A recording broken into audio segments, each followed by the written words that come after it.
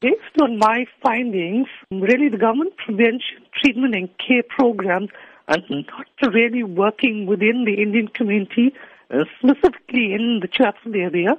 The reason being is there's a lack of knowledge, firstly in terms of behavioral, biomedical and structural interventions that are in place that government does have.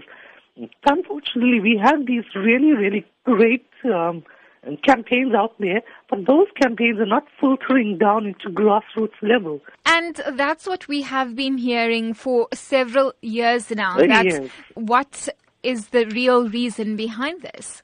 When I was talking to my respondents, people are still very, very ignorant. And the Indian community, still once a conservative community, still think in this day and age that HIV cannot affect them. Based on my master's and also now my PhD, and I also currently work at the HSRC. And the finding when we do several studies, we can see with our figures that HIV amongst the Indian community is increasing. But the Indian community still have this mentality where they believe that HIV cannot affect them, which is a really, really dangerous mindset. As part of your PhD, you in fact interviewed HIV-positive patients and their families within the Indian origin community in Chatsworth.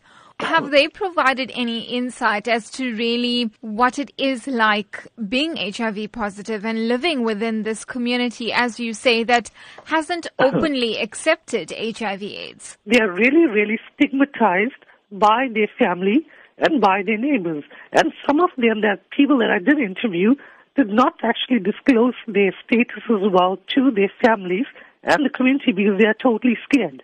And the few people also I did interview was females.